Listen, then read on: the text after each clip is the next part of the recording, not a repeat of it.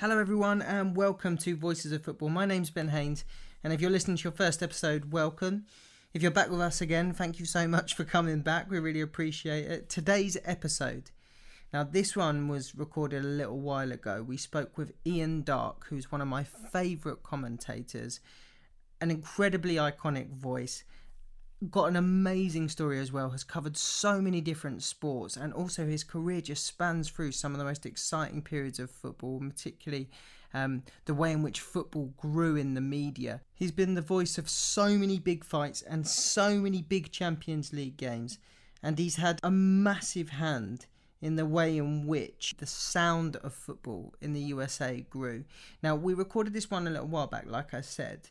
We did it before COVID kind of took over the media landscape and meant that we had to do everything remotely. So this one is from a little while back, hence the references being a little bit out of date. But Ian's story is still very, very, very much relevant and still very much the same story. And it was an absolute pleasure to share it with him. So enjoy the podcast today. If you enjoy it, please do leave us a review and subscribe so you can see the other great Voices of Football pods that are coming your way over the course of the next few weeks. Enjoy it, guys. Thank you so much for your time, and thank you so much for having us at your home. I realise this is a real privilege to come and do this with you. And pleasure. I wanted to just begin by asking you. You're travelling all over the world still. You're going and covering all sorts of events. Do you still absolutely love your job?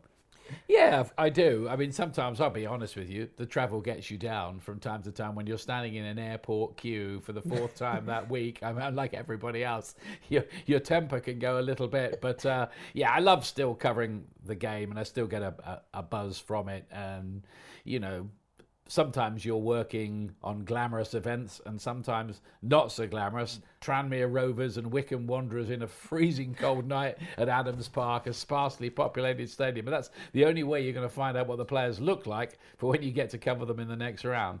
So tell us then, I assume that you always wanted to do the glamour ties, but where did your sort of commentary career begin? Where did you start out originally?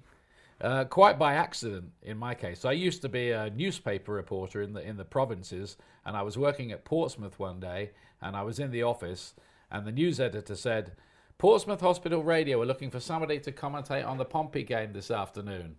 Anybody fancy that?" And I thought, well, I was about 19 at the time. I said, "I'll give it a go then." Well, I was nervous as a kitten. I went down there, tried to commentate on a game between Portsmouth and Middlesbrough. Probably messed it up, but they invited me back the next week to do it again. I did it for the rest of the season. Then we found out at the end of the season that nobody had heard a word of it because of a technical fault. I thought, but it was a great audition. So, hang on, so you threw yourself in at the deep end just with no previous experience and said, "Yeah, I'll go and commentate." Yeah, there must have been something in the back of my head. I mean, my old school friends, who I sometimes still see, tell me that I used to commentate on the sidelines at house matches. Really? House football matches, yeah. But I have no recollection of that at all. But it was just something that was perhaps a little bit ingrained within you that you quite enjoyed without even realising that you enjoyed doing it. Yeah, maybe there's always something hidden in all of us, but it all happened really by accident. And I bet you most people would tell you that a lot of their careers happened by just being in the right place at the right time. But, I never commentated properly for about another 5 years. After that, I carried on doing newspaper reporting, local radio reporting, and it wasn't until I went to the BBC Radio Sports Room in London at Broadcasting House that I got the chance to sort of move anywhere near what you might call the big time. So did you move up to London? You were in Portsmouth, did you move to London to go and take that job? Well, I had a job first at Radio Leicester. Right. That was one of the early local radio stations that the BBC ran, and I was used to read the news and things like that pretty nervously and badly on Radio Leicester. But it was a great chance really to make mistakes, knock off a few rough edges, and then I was lucky enough to go and work with some great broadcasters like Peter Jones and Brian Butler and Tony Adamson and Desmond Lynam in London. I mean, and that was an education. Des Lynam, what an incredible person to have worked with. But I hadn't realised that he worked in radio. Yes, he did. Yes, he used to present the famous Sports Report program, the 5 o'clock show. And looking back, he was probably the very best presenter of it. You know, wonderful, charming presence, and beautiful broadcaster, really, with seamless links. And just being around him, you could learn a lot. You could never be as good as him, but you could learn a few things. So yeah, I first sort of worked with him, really. He used to be the boxing commentator on BBC Radio Sport, and they sent me out to do the interviews at a big fight in America. You do the interviews because Des doesn't like doing the interviews, they said. So you go out and sort of hold his hand a bit and help him with the producing, and you do the interviews. So, that's where I work with Des. So what was the fight? What did you get sent out for? I think it was a fight with a guy called Pat Cowdell, who used to be a sort of leading featherweight in a world title fight. I think it was at the Houston Astrodome. I remember Des and I playing golf together somewhere because he liked golf, but at that stage, neither he nor I were any good whatsoever at it, and we nearly hit about 4 cars driving along the freeway near the golf course and had to abandon the round after about 8 holes. So something that we've asked a few of the others is whether they watch other commentators, whether they or watch other broadcasters and think, well, I'd like to take some of that, or I really appreciate the way they do that, or even if you think, maybe you could have done that better. Yeah, I don't think, if we're honest, we're ever completely happy with the commentary that we've done. If you listen back to yourself, you think, why did I say that at that point? Why was I talking then? Why didn't I just let the pictures do the talking? So to that extent, it's a little bit frustrating because you never reach that point of perfection. But to answer your question, I think unconsciously, yeah, you do listen to everybody else and you think, yeah, that was clever, that was a nice way of doing that, and that was good the way he brought that point in there. I think every commentator's got his own DNA. I don't think you should ever try to be or model your style on anybody else. You can only be yourself, but I think you can learn a few do's and don'ts along the way if you listen to people who've done it for a long time, and you'd be a fool not to. So where do you think you discovered your kind of what your DNA was, what your style was?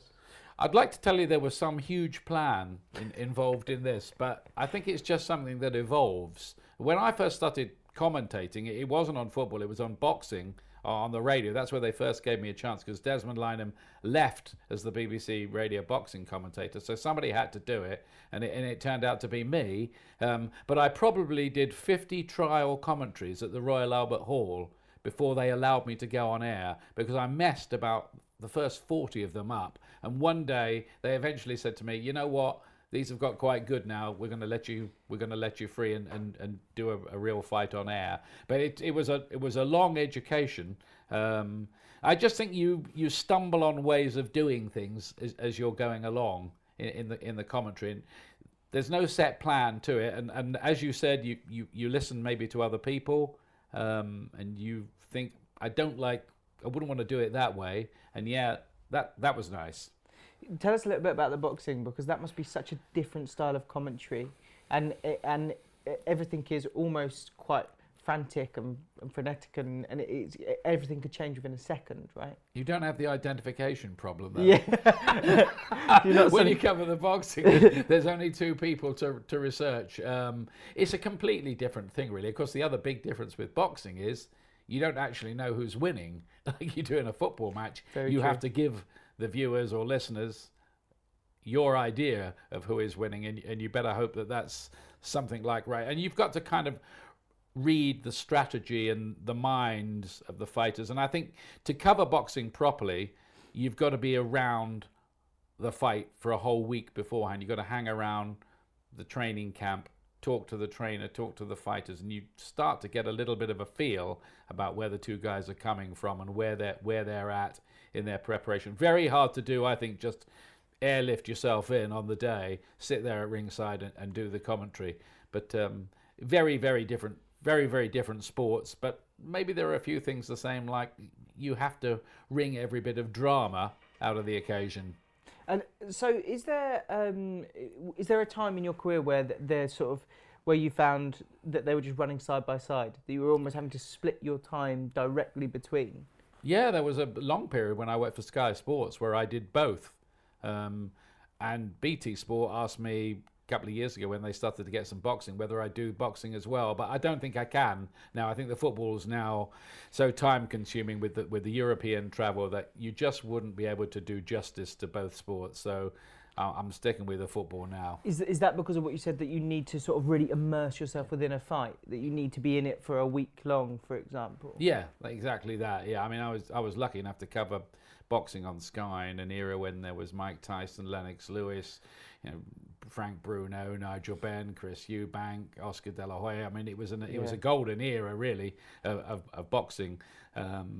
So I wouldn't want to ever do it below the level that I did it at. So to go back now and try to do it in a way where I couldn't give it the attention that it warrants, would make me feel pretty bad. Can we talk about that era? So this is kind of, you're working on Monday Night Football, is that right, at Sky? And then you're also doing these huge pay-per-view fights as well. Yeah, and I think the decision was taken at one point, and for a few years I just did the boxing because the boxing was so big, and there wasn't really time for me to do the football as well. But I was then brought back on and did football and boxing again. But yeah, it was a heavy workload, but I enjoyed it. It was fantastic fun, and I was ringside or pitch side for a lot of big events. So let's go some of the biggest on the boxing side. So you were at Tyson Holyfield, right? I was at the second Tyson Holyfield fight, the bite of the century fight. Yeah. And you're ringside for that and commentating on that. So how do you call something like that? Well, you've got a sense of outrage. You're looking at that and think, did that really happen? Did he bite him then? Yeah. So there was, I hope there was a level of incredulity in my voice at the time. And so I assume that's the hope there is that it's very authentic, and that people can almost tangibly feel the outrage that you're feeling as not just a commentator, but someone who is present at a sporting event. Yeah, because I think one thing you need as a commentator is you need a kind of editorial switch in your brain that tells you, this is huge. I'm now reporting on something that's going to be headlines all over the world tomorrow morning. Mike Tyson has bit off a piece of Evander Holyfield's ear. Now you've got to cover the bases on that story within your commentary and catch the drama and magnitude of that moment. Did you know at that moment? Are you thinking like this is going to be massive? Are you aware of that? Yeah. Yes, you are, or you should be. Yeah. You should be, and the same as if you were commentating on the Thierry handball that cost, the Republic of Ireland their place at the World Cup.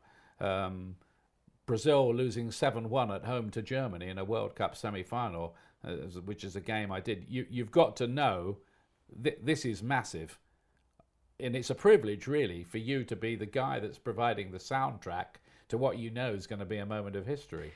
I'm really interested in what you said earlier about why didn't I just let the pictures talk? Yep. How do you know when to step in, and how do you know when you're speaking too much? Because I assume something, if we just take the example like Thierry Henry's handball, or not handball as it were, there must be a huge pressure on you to make sure that it's really clear to the audience exactly what's happening in that situation. Yeah, well, the word should always be adding to the pictures. I think you should be telling the audience something they can't see.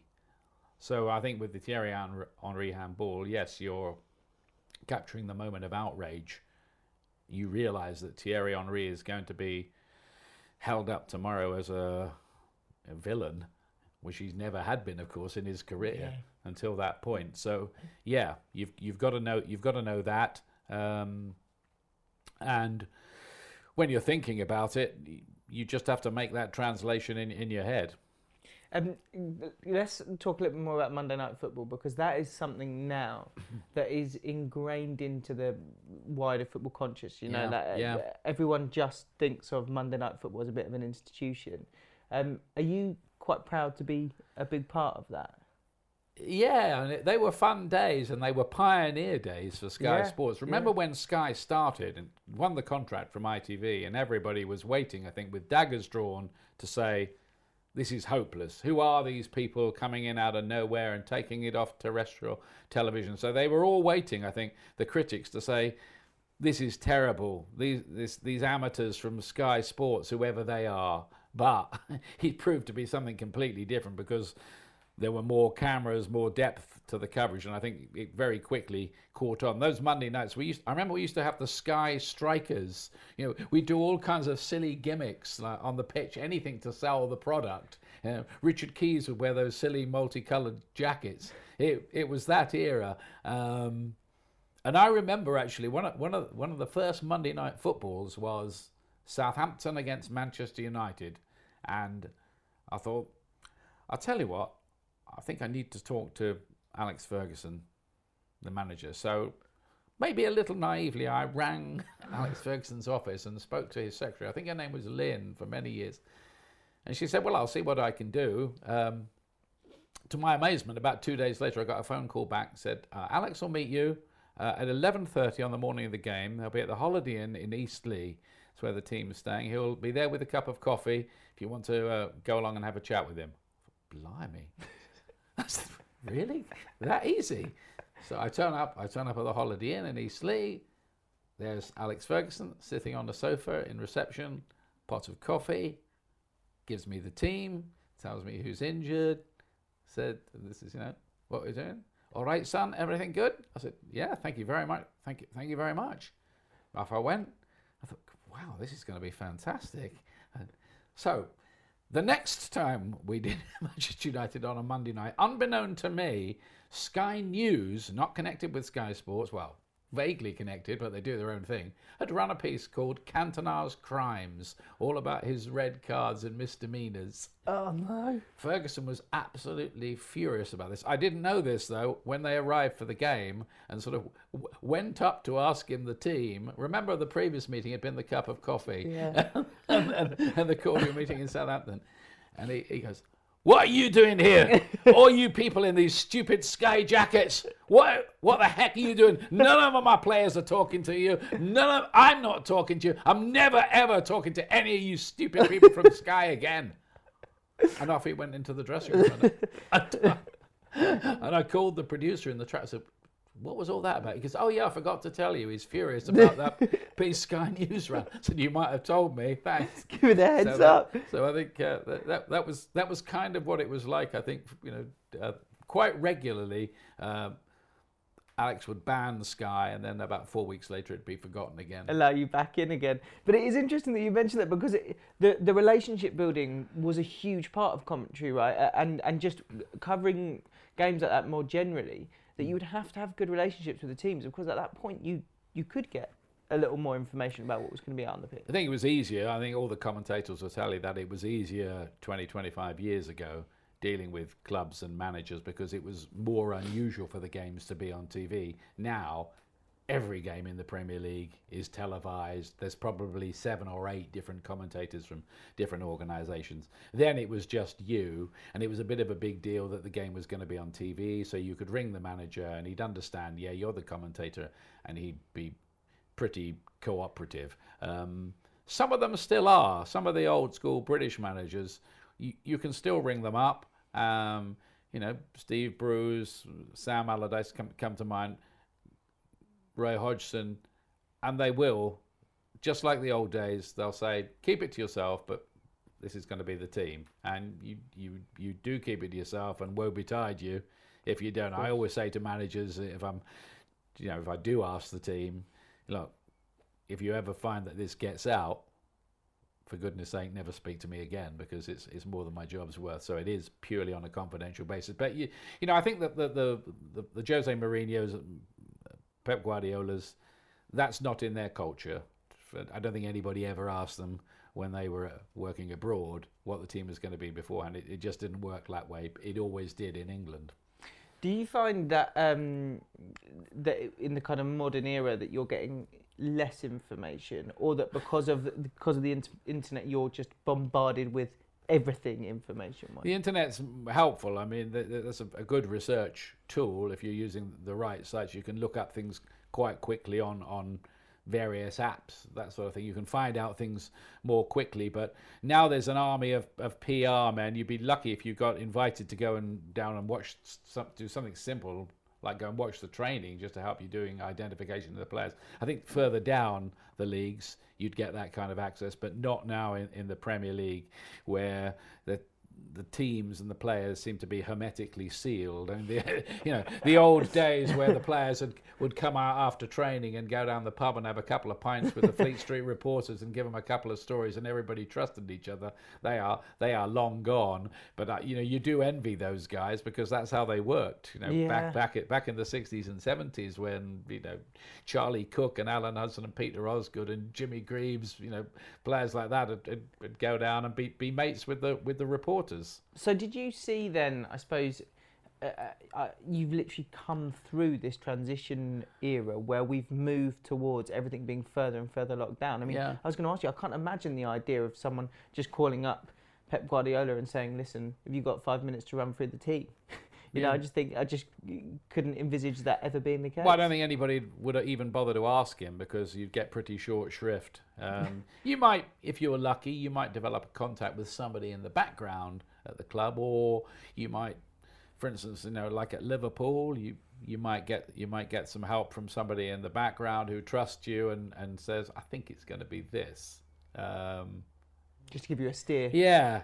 I got a feeling that such and such, or that I'm not going to name names here because that's betraying contacts. But at certain clubs, we've all got people, I think, who would say to us, "I didn't tell you this, but."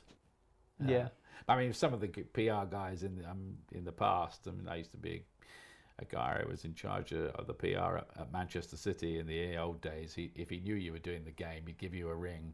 If they were playing at Norwich that night, he'd give you a ring at Liverpool Street Station, in the morning on the way to the game, and said, "You haven't had this phone call, but this is the team." Oh, brilliant! So don't say anything, will you? But that means you can just provide, I guess, a lot more insight, because you can go a little bit deeper on. It's just odd little lines that you can drop into the commentary, a bit of background, say on a certain player, or he hasn't trained for 5 days, so he's done. Him coming in and getting 2 goals tonight.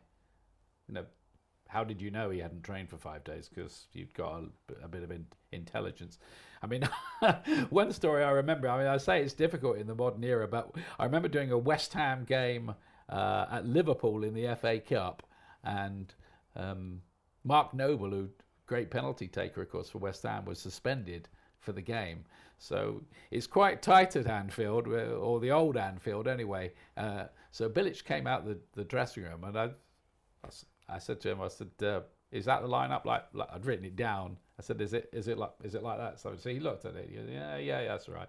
And I said, "Who's taking the penalties without Noble there?" He went, "Oh my goodness!"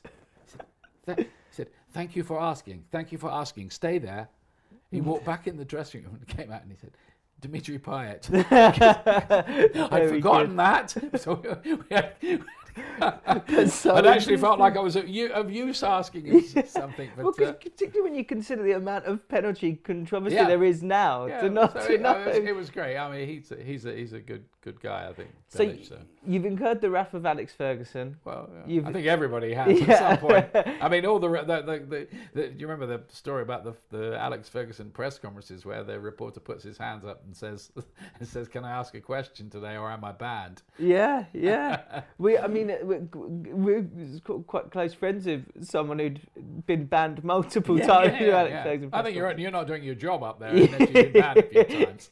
So who else have you come into contact with? Has there been anyone else that you've thought along the way, like, God, I'm a little bit nervous about interviewing him, or I'd sort of, or someone that is really nice, so you think I'm really looking forward to interviewing him? One story that sticks out, actually, I was on the phone. Do you remember Nigel Adkins, who's managed a few clubs, but when he was at Scunthorpe, they were playing in a playoff final I had to do in League One playoff final. So I call him up, and he said, "I'm glad you rang." I said, "Oh, it's an encouraging start to the conversation." He said, "Because," he goes, "you won't believe our tactics in this game." He said, "Watch out for us." He says, "It's going to be like that movie, Tora, Tora, Tora, like the Japanese attack on Pearl Harbor." Said that they'll be amazed. Said they'll be absolutely shocked. They won't know what's hit them. We played them before this season, but they won't know what's hit them. Tora, Tora, Tora. Remember that for your commentary. He said, I said, okay. I was, I'm not sure I can use that. And he goes, so he carried on talking about a couple of things. And he goes at the end of the conversation, he says, you know that stuff I told you about Tora at the start? I said, yeah. He goes, don't use that. I just remembered they bloody lost in the end, didn't Really? Did they win the game? Did they won the game, I think. Oh, I think they got promoted that day, as I recall, yeah. So he was backed up with his tactics. Fair enough. Brilliant. I don't think it was anything that much of a surprise, but it was a funny interlude, yeah. I always think it's quite nice how certain managers have their little quirks and their little sort of hang-ups and things that they... That you can just say the wrong thing one time and suddenly that's enough for a manager to completely sort of switch their outlook on either you or just an interview. You know, have you ever had that before where you've been in an interview and you think, oh my word, this I've got to bail out of this quickly? Yes. Conversations with managers that sort of got off on the wrong foot. Yeah. And you might say something and they'll sense that you haven't seen much of the team play or something this season. Is that something that people... Or you might mention some player and they'll say, well, they'll be defensive about that player because he's had criticism and they think you're having a go at him, and now you've got a sense that the interview isn't going well, or the chat you're having on the phone with him. I remember David Moyes one day, who always used to give us the Everton team sort of in the tunnel about an hour and a half before the game, and when he just came up to me, he said, I'm not going to give you your team today. I said, what's the problem? He said, my team got leaked last week, but not you. He said, somebody leaked my team and we lost 4-0. I said, oh, all right. I said, did you lose because the team was leaked? He went, probably not. He said, we were shocking. He said, but somebody leaked the team. I'm not happy about it. He said, and that's why I'm not going to give you the team. I said, well, it's not my fault, is it? So we ended up having this kind of row with him in the tunnel at Goodison Park. And in the end, he just said, yeah, well, all right, I guess we were useless anyway. He said, it'll be... and he's not giving you the team. Brilliant. He said, but tell your mates never to leak my team. I said, well, I don't even know who leaks your team, David. There's almost like a union there, isn't there? It's like if someone else has done it, then it's almost on behalf of everyone. Yeah, but I mean, he was right. Nobody should ever leak. You know, that is a code of conduct among us as commentators. No, you don't pass on the information or make it public knowledge. Or, I don't blame managers a bit in this era with Twitter and so many people around that they're worried it's going to end up somebody wants to pretend they know more than everybody else, and it goes out on social media. It's so quick as well to happen, isn't it? Yeah. Things can be everywhere in seconds. Yeah, I mean, but I don't understand the whole state secrecy thing about the team anyway. I mean, if you look at rugby, they named the team 2 days before the World Cup final. I remember covering Uruguay at a World Cup, and the manager there, I think he's still the manager, and he's had 200 and odd games, Tavares, and he was naming the team 3 days before the games, the World Cup in South Africa, and they got to the semis. We mentioned off air the idea of managers even sitting down in the US, and discussing with the media on the morning of the game what's going on. Like, I mean, completely different culture there. But how do you find that impacts what you do? Well, it's different culture completely in the United States. I've been lucky enough to work for ESPN in America since 2010. Can you tell us about 2010? What happened to 2010? This is so exciting. Well, just answer your question about the manager thing. But I mean, it's the thing there. So when all the time Jurgen Klinsmann was in charge of the USA, we would always 10:30 in the morning, cup of coffee, biscuits with Jurgen Klinsmann, and we could never shut him up. He'd be telling us stuff we probably, we shouldn't have been told about the players, but he'd give us the team, everything. But that's the American culture. It's part of the deal. Like when they cover the NFL over there, the coaches even tell them what moves are going to happen. They tell the director, so he's able to shoot it properly. So completely different world. But how did I get involved with ESPN in America? Well, I did the World Cup for them in 2010 in South Africa, and they were going out of the competition. They were playing Algeria. They were going out, and 93rd minute, Landon Donovan scored to send them from going out of the World Cup to not only staying in it, but topping the group into the knockout stages. And I suppose I went a bit berserk. I mean, I don't like I'll be honest. I mean, a lot of fuss was made in America of this bit of commentary, but I don't like it when I listen back to it now. And somewhere in it, I said "Go Go USA," which I thought was for the American audience. Maybe just captured that moment.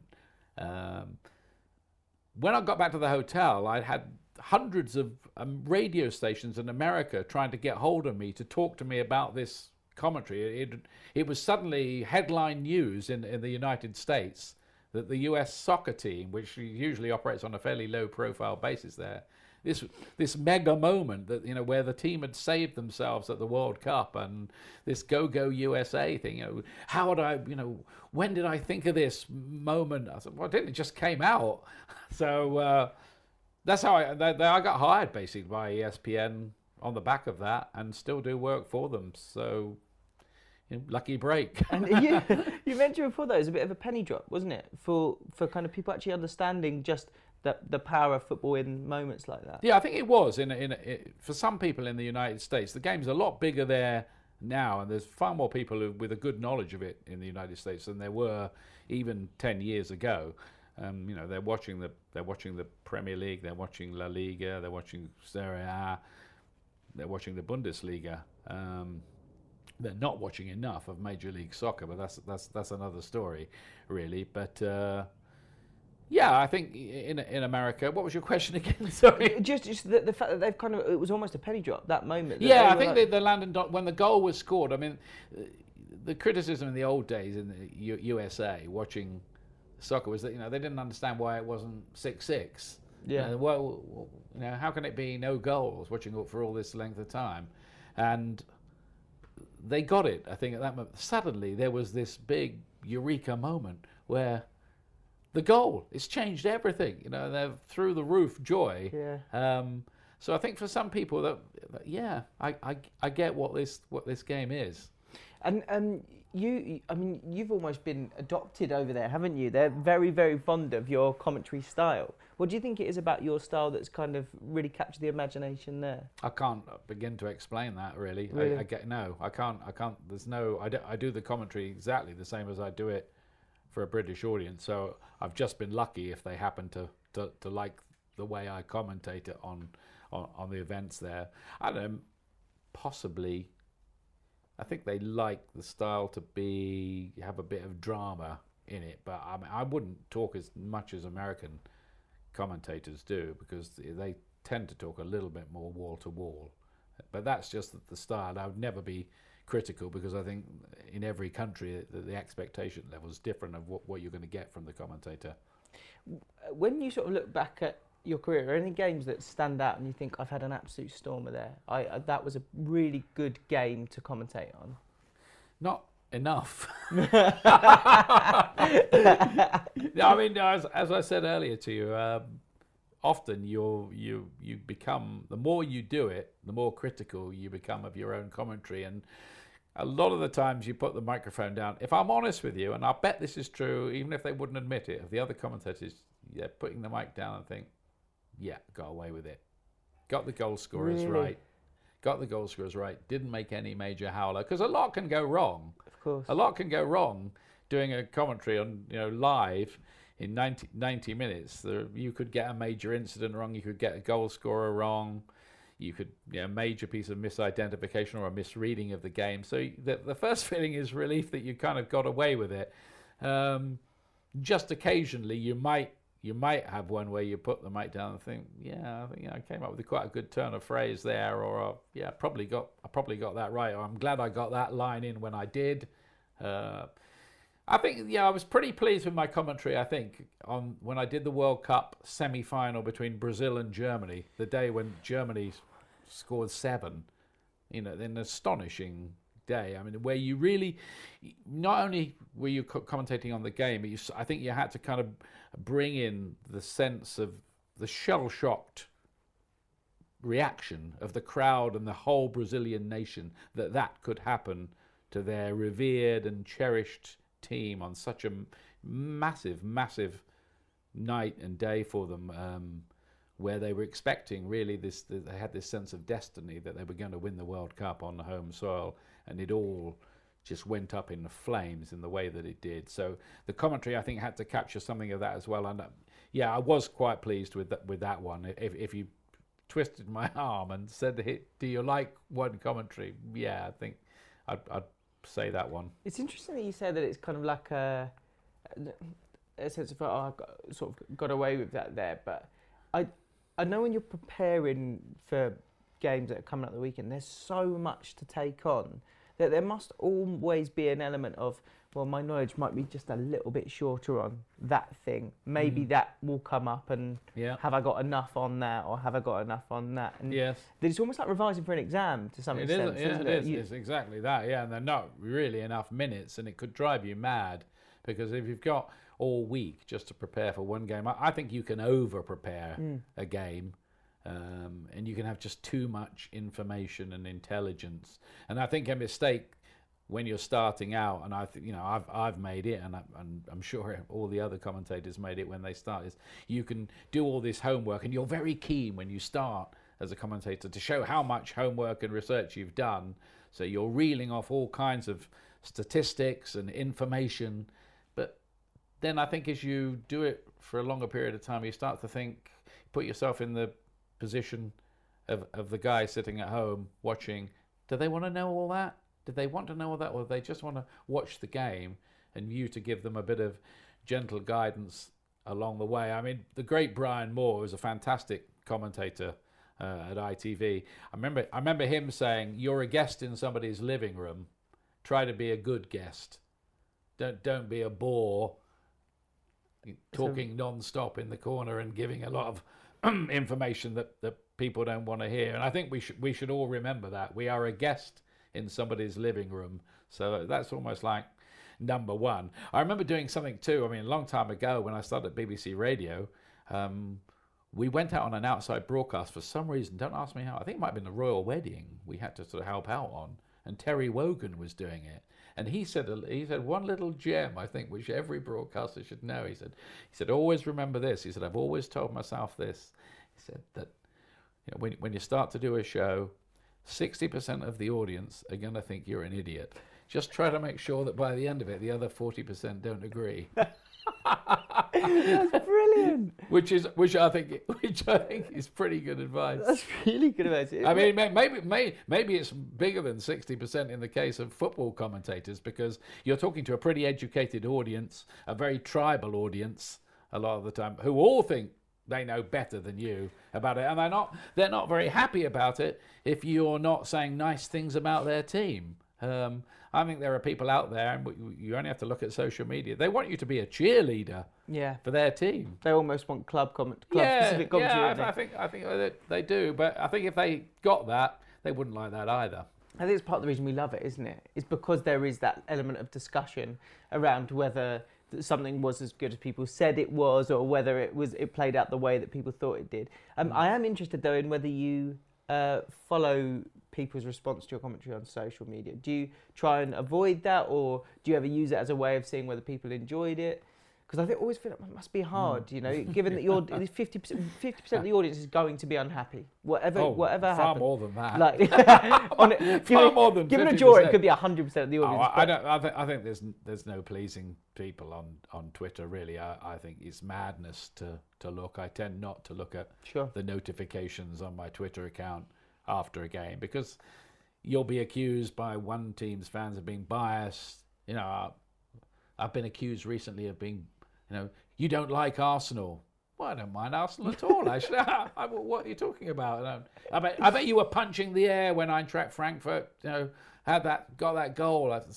What? What are you talking about? What is all this? So I won't lie. I've occasionally glanced to get a feel of it, but I know some commentators who've even looked during the game, which you never ever should do, because it actually might start to influence the way you're calling the game. We're all human. You might think, well, maybe I have been a bit unfair on Manchester City today, but you haven't been. All you're trying to do is call Team A against Team B and try to be accurate. I always say the same thing to the accusations of bias. It's hard enough calling the game without worrying who wins it. I don't think there's enough time, is there? In these microseconds, you're reacting based on the preparation that you've done. And I assume if you've done your prep on both sides, then you're only able to give what you can give in any situation as it plays out in front of you. I think that's really interesting. There does seem to be this kind of whole, I don't know where it stems from, but this whole, oh, you don't like this, or certain commentators celebrate some goals more than others. But for you, I assume that you just want to enjoy the goal in the same way that you would enjoy any goal. Yeah, or just call it. How you see it? Call it well is what you want to do, and all those accusations of bias against all commentators, I'd say not guilty, my lord. Is there any games that you've never done that you'd love to do? Games I've never done that I'd love to have done. Well, I hadn't done the FA Cup final until about 4 years ago. Done it four times? Yeah, I've done it. I've done the last 4 now for BT Sport. So yeah, I've done FA Cup final. I've done World Cup final. I've done Champions League final. So I've been lucky. What was the Champions League finals like? I haven't done any of the recent ones, but I had a period where I was doing them sort of like for the worldwide feed. So I remember the one that sticks out is the Zidane. Yeah, the Zidane's volley. The great volley. Oh. Yeah, at Hampden Park. What a goal. That was when I was there, isn't it? Yeah, that's amazing. Yeah. At Hampden Park as well. Incredible, incredible a wonderful goal by a great player. And were the FA Cups a bucket list tick for you? Did you want to do an FA Cup final? Was that something that you always wanted to do? Yeah, I think so. Yeah, I mean, I support Portsmouth because I was born and brought up in Portsmouth. I always wanted to see Portsmouth playing an FA Cup final, so I'm very glad I wasn't commentating on the. And I was just a fan the day that Pompey won the FA Cup. You might have beaten Spurs in the semi-final. Is that right? We beat Spurs in the semi-final in 2010. Was it in 2010? Got to the final, but lost to Chelsea in the final. Right. Okay. Yes. Well, that was a horrible day. Well, a horrible day for a Tottenham fan, but a particularly sweet one for a Pompey fan because they were managed by Harry Redknapp, who'd kind of left Pompey when they were heading for the Rocks and gone off for Tottenham. Am I right? So Pompey were about to be relegated. And they beat Tottenham in the semi-final. I think they might have played NFL on the pitch, perhaps, or it was a little bit cut up because I remember one of our players slipping over and you scoring quite late on. Yeah, that's right. Yeah, I think it was Dawson. Yeah, Dawson slipped over. Yeah, sounds about right. Yeah. I can see this is quite a painful recollection. As a Tottenham fan, there's not many games that are actually that. You'd hate that, wouldn't you? That game. Oh God, I remember. It's one of my favourites. Very good. So is there any game that you sort of think, oh, one day that you'd love to do? I'm struggling to think of. You probably quite like to be doing like a title decider. I wonder if we might ever get that situation like we did in '89 when Liverpool played Arsenal on the last day, and those were the only 2 teams who could win the title. Did we have it in '98 and '99 as well with Arsenal and United? I know Spurs got beaten on that day by United, but there was all those images. I did the last day in '95. Yep. When that was a great finish to the Premier League title, and so when Blackburn won the title, even though they lost at Liverpool because Manchester United only drew at West Ham. Yeah. So I did the West Ham Manchester United game that day. I think that was the first time ever Sky Sports had done like 2 games on the same day. Done the shot between It was like the 2. then it was a bit of a groundbreaker. I remember I was doing it with Dennis Law as well. That game. Incredible. Which is amazing, isn't it? Yeah, to think. I mean, yeah. And it was groundbreaking at the time. I remember that Sky always were in that era. Just even the tactical analysis, it was the first of its kind, wasn't it? Particularly with the Monday Night Football stuff. Yeah, the Monday Night Football. Norwich City being in the title race under Mike Walker in the first year of it all. People are still reeling out those old Monday night games from that season. Yeah. When Ferguson's Manchester United, I think they hadn't won the title for 26 years then, United, but they won it in the first year of the Premier League. Finally, I want to ask you travel a lot for your work. You seem to be constantly on the road. You must have a very supportive family and friends network behind you. How do you manage doing this job and keeping everything together in your own life? Heaven alone knows. I think is the answer to that.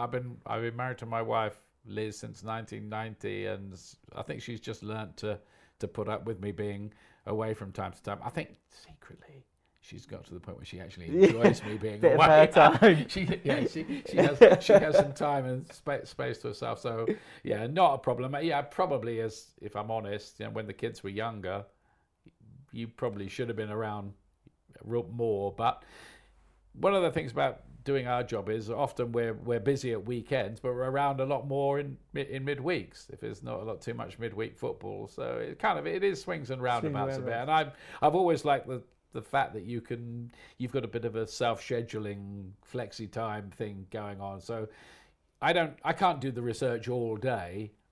You can only do sort of a couple of hours of that sort of intensity at a time. So if you want to put that away and just go and play golf for 3 hours and get back to it in the evening, I can do it that way round as well. Ian, you've been absolutely amazing. Thank you so much for sharing so many amazing stories with us. And yeah, fingers crossed we get that title decider come up with you in charge of it. Yeah, I can't see it happening anytime soon.